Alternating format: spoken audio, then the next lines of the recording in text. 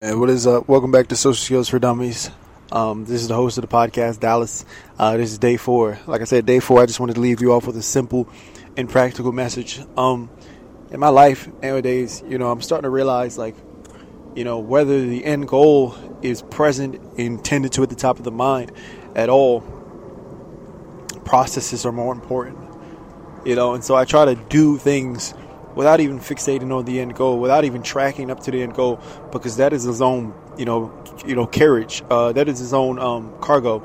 As you get towards the end goal, as you calculate the end goal, as you try to figure out how things will go, when, they say in the quote, we make plans and God laughs. It won't go that way anyway. And so as you near towards the end goal, it becomes its own cargo.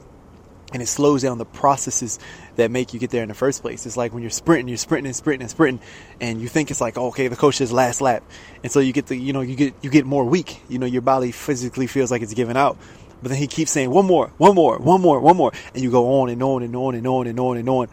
And I think processes, and the things that you do are more important than the end goal. And so with that in mind, when it comes to processes, my thought processes of lately is something that Tai Lopez has always said. He says, KISS is the method he follows. And what that means is keep it simple, stupid. Keep everything super simple. Keep everything linear. What is the one thing that really matters? What is the one thing that really moves the needle? And in regard to that type of thinking, the one thing thinking, principles, what idea monopolizes most ideas when it comes to a simple section, when it comes to the social skills section. One of the ideas I think that's been on my mind lately, the simplest things that gives the best results is this. I've been a marketer for a while, and I've been following marketers for a while, and marketing and sales. And, a lot of people, they build up pressure same way we build up relationships in real life, same way we have Riz in real life, and we have a silver tongue in real life. But one of the key differences between marketers that get results and marketers that don't get results, or salespeople that get results and salespeople who don't get results, is this. You see, salespeople will spend their entire sales call hitting the entire script the right way. And marketers will build up the campaign. They'll say everything right along the way. They'll drop all the right messages. They'll build up the anticipation for the release of their product. And then at the end of it, most of their sales bomb. It's because they build up, and they say, here's the product. And while that's good, it's not good at all, really. While it should be good, while a logical person will say, well, yeah, that'll work, it's not good. They always say in sales and marketing, one of the most critical things that you have to do is you have to ask for the sale. You have to ask for the buy. If you don't ask for the sale, if you don't ask for the buy explicitly, then 9 times out of 10, it won't happen. I think in sales and marketing, that's probably one of the biggest sales killers, one of the biggest killers of marketing, that people don't explicitly ask for things to happen. Okay. And so even one of the marketers I follow, Stephen Larson, he has this process where he explicitly outlines what it is that you have to do in order to, one of the things that you have to do in order to make your website sales more effective. And so at the end of every podcast, so he says the website that you have to go to in order to buy. And then he outlines the specific process that you have to go through in order to buy. You'll go here and you'll see this landing page. You'll scroll down to the bottom of the landing page. You'll click this button. You'll enter your information here, and then it should go to the next page. He literally walks the people, like his customers and his fan base, step by step through the process to buy. You have to ask them. That's why call of actions are important. At the end of every podcast, I say call of action. Wait for the program. Wait for this. Calls of action are important because if you don't direct people, nothing will happen. My ex-girlfriend, she worked at the Apple store. And one of the things that will surprise her about people is their lack of autonomy. You have to direct them through every single step of the process. When she worked in the Apple store, one of the things that would happen is, you give the people, the customer the iPad, and there'll be a list of prompts. And you expect them to just go through the prompts. But they fill out a prompt and then ask you, okay, do I press the next step? They press the next step. Oh, do I fill out this too? Then you say yes. And then they say, okay, do I click enter? And you click enter. You have to hold their hand step by step by step. And it's literally the same thing. People, they say, I think the mass of men are silently begging to be led. It's a quote or something like that. I don't remember who it's from, but I think it rings true. Most people are dying to find a scapegoat. Most people are dying to find a leader in their life. And that's why most people, They look for things that can take the burden of responsibility off their shoulders.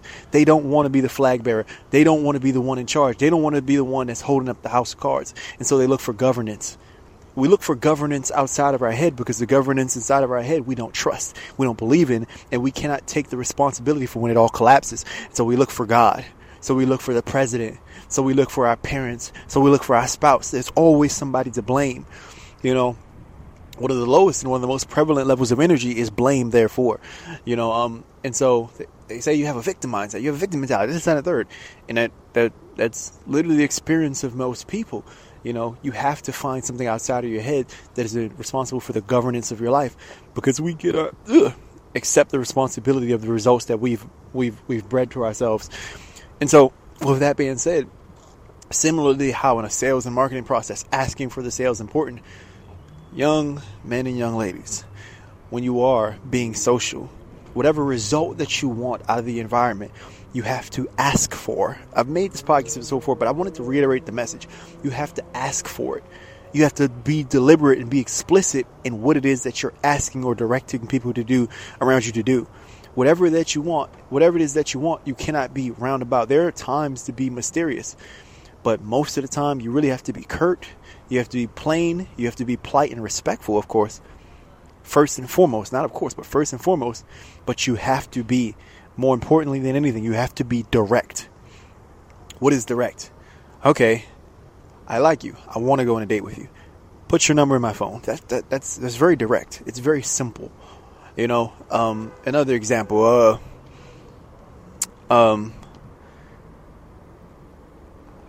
Okay, I want to meet up on my day off. I'll be here at this time and I'm going to pick you up. Like, you have to give out a deliberate set of instructions.